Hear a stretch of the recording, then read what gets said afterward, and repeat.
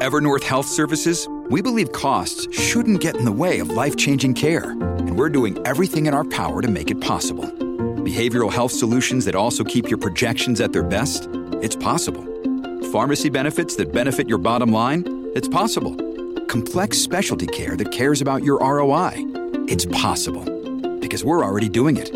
All while saving businesses billions. That's Wonder made possible. Learn more at evernorth.com/wonder. Another day is here, and you're ready for it. What to wear? Check. Breakfast, lunch, and dinner? Check. Planning for what's next and how to save for it? That's where Bank of America can help. For your financial to-dos, Bank of America has experts ready to help get you closer to your goals. Get started at one of our local financial centers or 24/7 in our mobile banking app. Find a location near you at bankofamerica.com/talktous. What would you like the power to do? Mobile banking requires downloading the app and is only available for select devices. Message and data rates may apply. Bank of America NA, member FDIC. When you need mealtime inspiration, it's worth shopping Kroger, where you'll find over 30,000 mouth-watering choices that excite your inner foodie. And no matter what tasty choice you make, you'll enjoy our everyday low prices, plus extra ways to save, like digital coupons worth over $600 each week. You can also save up to $1 off per gallon at the pump with fuel points. More savings and more inspiring flavors make shopping Kroger worth it every time. Kroger, fresh for everyone. Fuel restrictions apply. Welcome to the New Books Network. Welcome to New Books in Critical Theory. It's a podcast that's part of the New Books Network.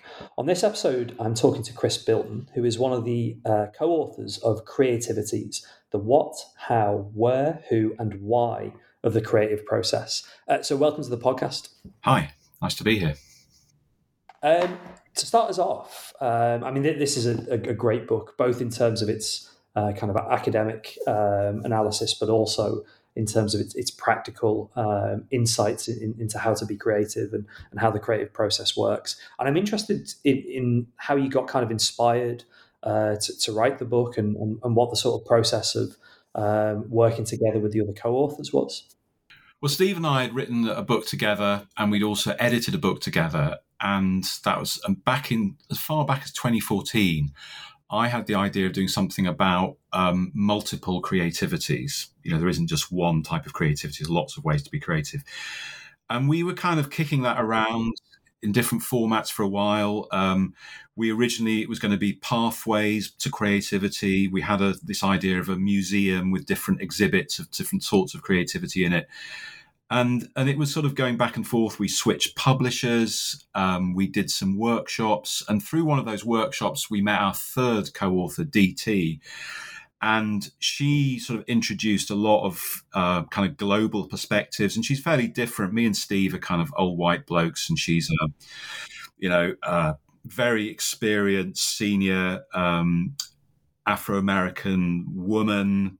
And so we thought it would be really good to have her, especially in a book which is about multiple creativity, to have a different perspective. And then during lockdown, we still hadn't written this book, and we sort of thought, actually, let's get on with it. So in the end, Steve and I, during lockdown, he's in New Zealand, I'm in the UK, just kind of wrote it together, the bulk of it, with DT acting more like an editor, bouncing ideas back and forth during lockdown.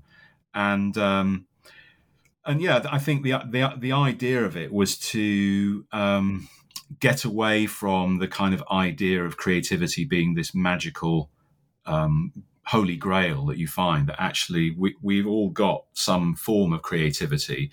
The challenging part is how you connect that together with other people's creativities, plural. And then the recipe thing kind of kicked in from there. Yeah, I mean, it's not in the title, but running right the way through the book is this idea, this kind of metaphor of it being a cookbook and there being kind of recipes for creativity. And I think, as you mentioned, it helps to sort of decenter this idea of you've got to be a genius or you'll never be creative. And I'm partially kind of interested in where you kind of got the metaphor from, where that came from, and then how it sort of manifests in terms of each chapter having particular examples, particular recipes for creativity. Yeah, we were actually thinking of calling it Creativity Cookbook or Creative Cookbook, and then we realised that was going to really confuse people, and they were going to be saying, "Well, where's the recipe?" I thought it was going to be meringues and a banana cake, and so the metaphor was I started from that cliche of, well, of course, there isn't a single recipe for this. And then we started thinking about how recipe books actually work, that people use recipes as a kind of inspiration for doing things in their own way. Most people don't follow recipes. They look at them and then change them and customize them and so on. And that seemed quite a good metaphor for what we wanted readers to do. So we set that up as a kind of a way of organizing the book. And then what happened during the writing of the book, we shifted away to this what, how, where, who, why framework instead. So what you have, possibly slightly confusingly, is you have a residue of cooking metaphors. You know, originally the chapters were going to be called things like the kitchen, the dining room, the takeout, the market. And quite a lot of those metaphors are still in there, like mixing things up and going to the market to buy ingredients. But I think Steve and I probably both have a tendency to use metaphors a bit too much and get a bit carried away. And so I think it was partly DT and the editor and the publishers were sort of reining us back in a little bit and saying, well, let's not get too carried away. But the other thing with the recipes was that we both, Steve and I, felt that the bits we really like in books are the short little case studies. So we thought, well, let's try and build a book really around a bunch of what we're calling recipes, but are really kind of mini cases. Keep the theoretical framing relatively light. So there is theory there, but we don't kind of push it too much in order to keep the book fairly accessible. And then a bit like a recipe book, you could kind of start it wherever you wanted. You know, you could dip into the where or the why rather than starting at the beginning with the what, if that's the way that you want to read it. And famously, you know, the why chapter introduced this idea of purpose, which is intrinsic to creative processes, and it's also intrinsic to business. If you read people like Simon Sinek, who wrote the book Start With Why, which, you know, is often a kind of a thing that you're told when you're setting up an entrepreneurial venture. You know, decide your purpose. Why are you doing this first before you start worrying about what your product is? Think about your values, your purpose. And we put that at the end because we actually, very often you don't really know why you're doing things until you've done them. But yeah, the kind of the what, how, who, where, why took over from the recipe, the cookbook framework a little bit, but the cookbook is still in there because, I don't know, I think we quite liked it. And the other thing is that, you know, this, as I mentioned before, this book was written during lockdown and we were spending a lot of time at home watching TV. So a lot of the recipes are inspired by stuff we were consuming, whether that's food or Netflix series. And the recipe idea, again, was, you know, it's something that we were kicking around between us and something we were finding sort of inspiring for ourselves to frame the book. That's really interesting, actually. And I was particularly taken by that idea of, you know, you don't have to read it in a linear fashion. Actually, you know, you can dip in and out of the individual chapters and actually of the individual case study recipes as well. Maybe we will. I mean, you mentioned the kind of the why at the end, but maybe we'll take them sort of slightly in order. And you mentioned the kind of theory is woven sort of lightly throughout the book as well. So maybe we'll, you know, pick up on theory as and when it's relevant. But at the risk of kind of saying what is the what is the how, what is the where, I wonder actually to do that, could we make it real with a couple of the case studies? So the book you mentioned, you know, is a global book, and it's not just English or indeed, you know, kind of Western European or American examples. And I wonder, could you tease out the what with a couple of examples? You know, maybe we've got Royal Shakespeare Company and the Young Vic, which are obviously in Britain, but actually you've got, you know, Juakali and Jagud, I'm not sure if I pronounced this correctly, in Nairobi and Mumbai. You've got examples of bikes in Beijing. You know, there's examples from Louisville in the States. So could you give a sort of a flavour of a couple of examples of what the what is? Yeah, sure. Well, the what, I mean, the starting point for the book is that we can all be creative in our own way. So then it's, well, where do we start? Well, we start with our ingredients. We start with where do ideas come from? And there's a kind of a few things around that. Firstly, looking at diversity of thought and thinking, well, where do you get different ideas from? How do you expose yourself to different ideas? So yeah, it was very important that the recipes were global in scope and that we didn't sort of pick from the same basket, that we tried to think about, not always the usual suspects. I mean, we do have people like Steve Jobs in the book, but we tried to kind of be a bit more counterintuitive in the examples we were using. And we look in the first chapter at ideas of diversity and scarcity and abundance. And the argument really is that excess can be a source of creativity if it's used in the right way. And we often think of excess as, we have too much stuff. We've reached peak stuff. We need to move away from it. But actually, the example from the RSC was of this project they did called Such Tweet Sorrow, which a friend of mine was involved in the writing of. And by all accounts, according to the theatre critics, it was a failure. People didn't really like it, and this isn't Shakespeare. But just to explain what the project was, they did Romeo and Juliet on Twitter and called it Such Tweet Sorrow, and they brought in all of these subplots from different things happening in off stage, as it were. And which is somewhat true to Shakespeare's play, that lots of stuff happens off stage, letters come in and get lost, and things are happening off screen, and the excess really was the sort of the abundance was Twitter, which at the time was this new form that nobody really quite understood, and people were saying, well, Twitter's never really going to take off. This is just a flash in the pan, and nobody's really looking at the creative possibilities of it. And what happened with Twitter is that people became, as you could imagine, and it makes sense now, people became obsessed and started following characters and setting up little hashtags and communities that were tracking all the things that were happening off stage, different characters. And the challenge really for the writers was trying to almost rein it in and keep some kind of control on it. But as a creative experience, what it did was allowed the actors, the audience or users, almost free rein to do an awful lot of things that were not really in Shakespeare. And through that, develop this incredibly rich stew of lots of different elements. And it was an example really of where we often think of excess and abundance, it's confusing, there's no clarity, but actually that was the joy of it. That's the joy of Twitter, you could argue as well, that people were able to just kind of dip in and out and find lots of different ways of understanding the stories.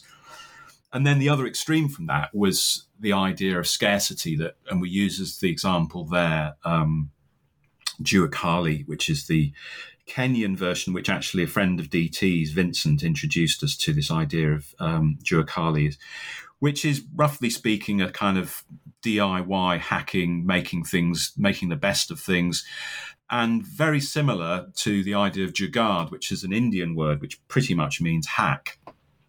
And what jugaad and Jukali do is they're kind of in poorer developing countries, people who don't have the resources, who are not doing kind of expensive R&D to develop new products.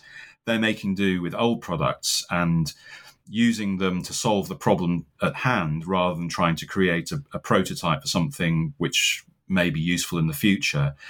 And it was a very pragmatic idea of creativity, which has become quite influential in the rich West as well. So you've got, companies now embracing things like frugal innovation. Nesta did a whole thing about frugal innovation in the UK, actually. And during lockdown, again, there was a story that caught my eye of a kid in Kenya who made a water pump out of bits of wood that his dad had left lying around to provide clean drinking water in the village. And it was a brilliant little story. It was a little BBC short story on their website. And so we kind of built the recipe out of that. And all of the recipes sort of work like that we take an event or an incident or a story or a source, and then we just kind of riff on it and try to draw that out and connect it back into some of the theories that we're trying to smuggle into the book. I mean, for the how, you do this to really good effect with a very controversial and I guess a kind of a sort of a downside or a warning about both the excesses of kind of creative leadership and creative excess, but also it's good to see, I think, one of these more controversial examples in there. So this is the example of Harvey Weinstein and I guess the kind of the Me Too movement that follows. And I wonder if you could say how that sort of illustrates the how of creativity. Yeah, well, the how of creativity is, once you've got your ingredients assembled, you've got your team assembled, you've got your people. The how is really, well, how do you make it work? How do you drive that forward? So the chapter is really about leadership. How do you lead creativity? And we have these, all the way through the book, there is this kind of idea of bisociation, opposition, bridging between differences. So, between excess and frugality, between rationality and spontaneity. And in this chapter, it's the idea of the kind of very rational leader who has a very clear sense of direction and is really kind of sifting the ingredients, measuring things, aligning things. And we use some examples of that from things like football teams. We talk about Marco Bielsa, actually, which is always the kiss of death whenever we mention any football team. They implode. And he got sacked while the book was in the proofing stage, but there you go. And then the other side, alongside that, that kind of sifting, is the more energetic mixing, where you just want to get energy and power and drive behind it. And the example we used there was the show South Park, where everything is done incredibly quickly, and they turn these shows around within a week, which is incredible when you compare that to shows like The Simpsons, which take weeks and months to produce. Anyway, the Weinstein example was, as you say, an example of excess. What happens when you take these bisociative opposites and you push towards one extreme? And in Weinstein's case, the extreme was towards an extreme version of that energetic mixing and drive and energy. And he was a sort of force of nature. Meryl Streep famously and possibly regrettably referred to him as God in one of her Oscar acceptance speeches. He was loved and he was feted by Hollywood. But of course, what that disguised was that when you have that much drive and energy, it has a number of negative consequences. One of which is that you squeeze the energy out of everybody else, and you become this kind of dominant personality who squashes the initiative and the creativity out of the people around you, whilst drawing all the focus onto yourself. And one of the things that came out of Me Too was, well, look at all these amazing women directors, writers, actresses whose creativity has just been blanked and squeezed out by men like Weinstein. And obviously he wasn't. We demonise him as an individual, but it was more of a culture than an individual.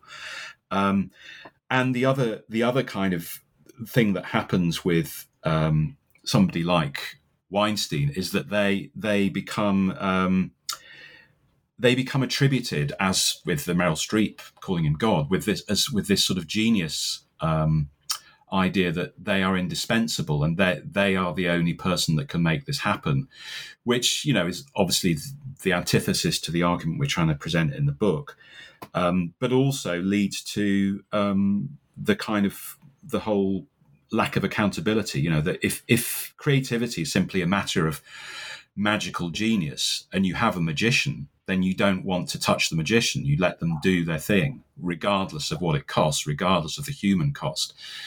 And you get versions of that all the way through the creative sector, all the way through business. People who are attributed with this almost divine power and therefore getting a free pass to do anything they want, to get away with everything.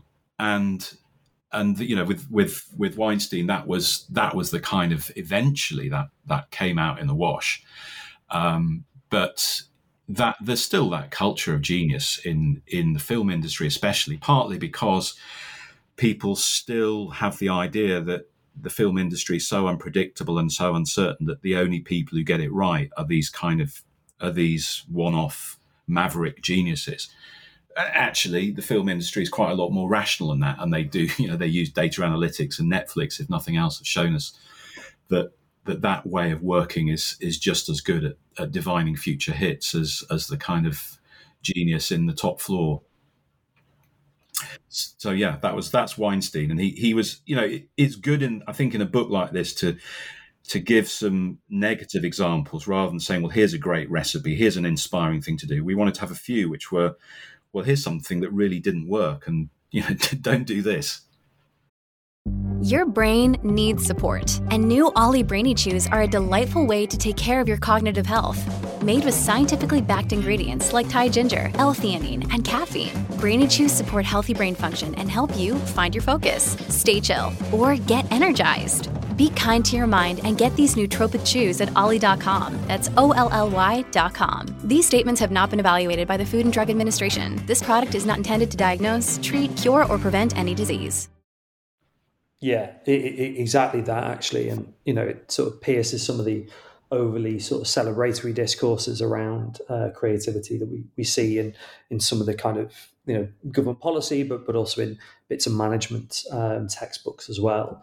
And I suppose actually that kind of idea about bringing management theory in is what you do in the Where chapter. And I don't want to sort of drill down too much, and readers can explore it for themselves. But I'm interested if you could give a sort of a flavour and overview of what's going on with the Where chapter, because you've got, I guess, quite a diverse range of organisations and individuals, and quite a strong engagement with kind of organisational form and organisational theory. And I'm interested to know kind of what you were trying to do with the Where chapter as much as what's actually going on with it. Yeah. Well, I think that the Where chapter was, if the previous chapter was about leadership, this is really about organisation and organisational structures and systems, as you say. And I think again, in the spirit of that there's no one clear recipe, the framework is quite loose, and really it says, well, you've got big organisations, you've got small organisations, you've got kind of very controlling bureaucratic organisations, you've got very free and individualistic organisations. And let's look at how these different things work. And what we, I think, tried to show was that the distinctions are not as clear cut as you might think, and we include examples of overlapping forms that kind of that hybridize between different ways of organizing. But you've got what we call an M-type organization like Toyota, which is this classic corporate controlling structure. But actually within that allows a certain level of freedom, because you're able to leverage different capabilities within a big company like that to do quite innovative things. And then we go from that into a company like Walt Disney, which is where it was, again, a kind of corporate organization, but there was Disney's approach, Walt's approach, was to kind of delegate and outsource and to get other people to have the ideas. And that bleeds into the next chapter, the Who chapter as well. But it's the idea that organizations can be, even though they are structured in superficially similar ways, can produce very different outcomes. And then we jump to the sort of more individualistic organizations from Factory Records, and we included the Tiger King. I blame Steve for this as a sort of analogy between the Tiger King and Steve Jobs, both maverick, heroic, creative leaders who kind of inspire awe and fear in those around them, and are a bit like Weinstein, are allowed to do things in their own way, and perhaps to the detriment of those around them. But in the case of Jobs and in particular, have obviously been able to empower and enable, and that's one of the weird paradoxes of Steve Jobs, that he's notoriously a bully and, you know, a dominant personality, but at the same time seemed to be able to get people at Apple, and indeed Apple users, to feel like they were creative too, and empower them and enable them in some way, which is, you know, I mean, we're kind of interested in these sort of paradoxes all through the book, because creativity is a paradoxical thing. I mean, one of the examples from the Who chapter is quite a nice illustration of that. And I was really taken with the discussion of Tower Records in Japan. You know, on the one hand, you've got effectively the kind of collapse of this business in the United States, and, you know, it's almost kind of obsolescence. And yet in Japan, it's, you know, a kind of a triumph, and is somewhat of a sort of like, you know, iconic cultural destination as much as it is a thriving business. So how does that illustrate the kind of the shift away from, you know, single creative geniuses, but also still keeps Who as important? With Tower, it's Tower Records in Japan. I mean, the first thing to say about Tower Records in Japan, in a way, is that there was a lot of circumstantial things that made it work, which is partly to do with Japanese culture. And I don't know whether you've been to Japan. I haven't, but it's. I've been to Tower Records in Japan. Oh, wow. That's why I mentioned it as a cultural destination. Right. Well, it's on my visit list, along with Third Man Records, which is another one that we refer to, who've now just opened a branch in London, actually, of Third Man. But with Tower Records, it was the story of the Who was that we start with the Mark Twain thing about getting somebody else to paint your fence, getting other people to do the work. And what Tower Records did was it enabled the workforce and the fans, the users, to get very involved in the business.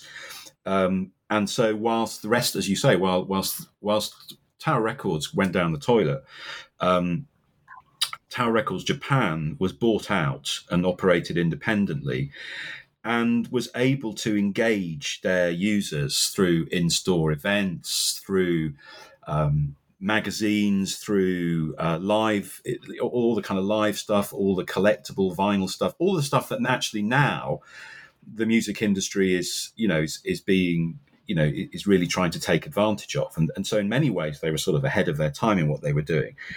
But the Who chapter is really about the shift away from the idea of one person or one group of people being in control to kind of conceding power outwards. And so a lot of the chapter is describing decisions by organizations, by either people who run an organization or people who hold rights over creative products to allow people, their users or other people outside the organization, to play around with what they've got. And that's a big risk, and it's a sort of concession of control that can backfire.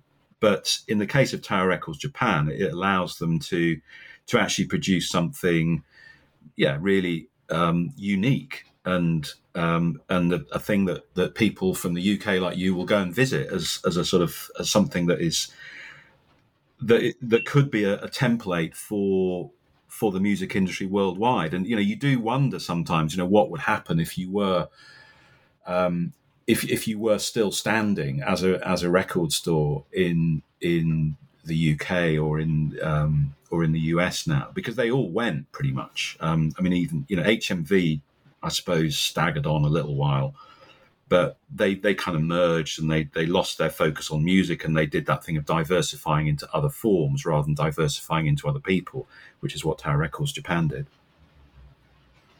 The final chapter, I guess, kind of extends that what do we do question. So you talk about why in sort of various different ways, but one of the things that happens in, I guess, the kind of second half of the final chapter is that you talk about the existential kind of crisis moment for organizations or for projects when they get to a point where they're kind of asking, well, why are we doing this? Why are we still doing this? What is this for? And actually talking about, things like Tower's success and other record companies' failures is a good illustration of that. And I wonder if you could sort of, as we wrap up, think through that existential question of why for me, because I suppose a lot of discourse in this space is how do we get something started there's very little that tends to grapple with the what happens when it's successful, where do we go next? Yeah, I agree with you. And I think that the start with the why. I was actually on a train last night, and by weird serendipity, somebody was sitting opposite me reading Start With Why.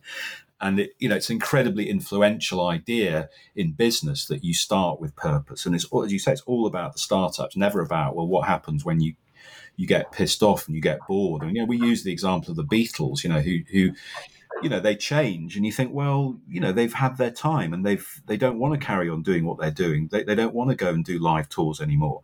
And I think that's often presented as a kind of, it's a failure, it's a dropout. But it's a much more interesting time to ask the question why, is the sort of, well, what next? What are we doing? What's the point of all this? Why have I wasted my time or our time doing this thing that I thought was really important, and now I can't really be asked with anymore? And that kind of self-questioning, I think, was what we wanted to get to in that chapter, and looking at what happens when the business moves on and leaves you behind, or when you move on and leave the business behind. Those are the kind of the two pathways that we track really in the chapter. And there's the example of Ben and Jerry's, which at least in the in our telling of the story, is that these guys didn't really know what they were doing. They were just mucking about, and they were college dropouts. They weren't even planning to make ice cream. They were planning to, I can't even remember what it was now, cakes, or I don't know, whatever it was. And they couldn't afford the equipment, and the ice cream equipment was going cheap. So, we'll buy that. The whole business was a series of accidents, but through the process of running the business, I think it was Ben got bored and said he was fed up, and somebody said, well, why don't you try and make it into something that you care about and introduce some of your values? So he said, oh, that's a good idea. So then they had this sort of social mission, which, Ben and Jerry's has been associated with. And it was things like using ex-offenders or a company that sourced chocolate brownies made by ex-offenders, contributing to social causes, social justice, all of these things. Now, in one version of the story, you've got Ben and Jerry's idealistic entrepreneur taken over by evil corporation Unilever, sellout, failure. Actually, the social mission was not the thing, was not the why of the business. It wasn't why they started. They didn't have a why. They stumbled upon it. And strangely, when Unilever took over, they actually maintained that social mission as part of a Unilever brand. And Ben and Jerry were kind of tolerated on the board as to carry on. So it was an interesting diversion. Not diversion, a parting of the ways between the individual personal why and the business productional why, and it being quite a sort of benign handover, really, from one time kind of why to another. But then some of the others are more tragic tales, really, of people who've held on too long, or who've been where the productional why, the logic of the business has sort of forced them to suppress their own personality. And we include the sort of story of Maradona in that as an example of what happens when the why, the question of why being asked by people around Maradona doesn't really allow him to express himself, and he becomes kind of trapped in this myth of Maradona, and he can no longer be Diego anymore. And then I think. One of the other stories of the why is the Papi Jiang, who's this. I guess you probably these days you'd call her an online influencer, but back in the day she was quite an outlier in doing what she did. And she made these kind of funny videos. She was an ex-actress. She was quite different from the other sorts of people in China who were doing this kind of thing, in that she was quite a bit older. She, according to her at least, she wasn't conventionally pretty. She was just an ordinary girl next door type. I think that was quite clever on her part to play with that. But what became clear with her is that she was not really taking it very seriously. She got given the big sponsorship deals, and she would just say, I don't need the money, give it to somebody else. And when I talked to some of my Chinese students about Papi Jiang, they said, well, she's a basically, she was a failure, really. She failed to kind of take advantage of all the e-commerce opportunities around her brand. But from her point of view, she was just doing what she wanted to do. So compared to, again, looking at this parting of the ways between the personal and the productional why, in her case, it was all about self-expression, self-fulfillment, and the business side of it, she didn't really care that much about. She happened to be very good at it. She built a big brand, but then pretty much let it wither away, because that's what she cared about. So I think these sort of mid-career, we're at that time of life, mid-career crises where you think, well, why am I doing this? What's the point of this? I think those can be very fruitful and can allow you to separate out from what you were doing before and do something different. And that's, again, in the spirit of the book, is allowing people to do different things and reinvent themselves.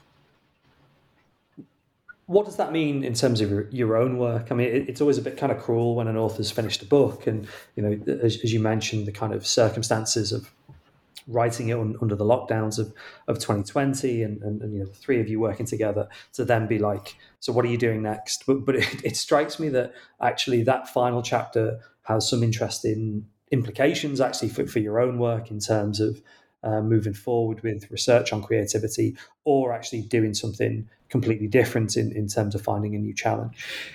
Well, I've just written a book about cultural management, which is coming out probably this year. It's one of those very short books. I'm a big fan of the short book, actually, Dave. I like short books, both as a writer and a reader. So there's that. But that, in a way, again, is a bit of a throwback to things that I was writing about kind of 15 years ago about management of organisations and creative organisations. I'm working with colleagues at Warwick, Dave Wright, and international colleagues Boda Klepp and Mika Pikkanen on looking at creative work. And this was a thing that I know that you've done a lot of work on. But we're interested in, particularly in the relationship between productive and unproductive time, and how the sort of unproductive wasted time is often the very important part of a creative process, and it's the one bit that you never get paid for. And what happened during lockdown is that mismatch became really exposed, and you had people who could no longer afford to engaging in that creative process and left the profession. And so you've got this, there's a crisis now of people leaving the profession, and also, as I think your research has proved, that very, very hard for people to get into the creative industries who don't have privileged access to sources of funding and sources of time that allow them that creative scope. So thinking about creative work from that point of view, and trying to think about how could you make things fairer, better,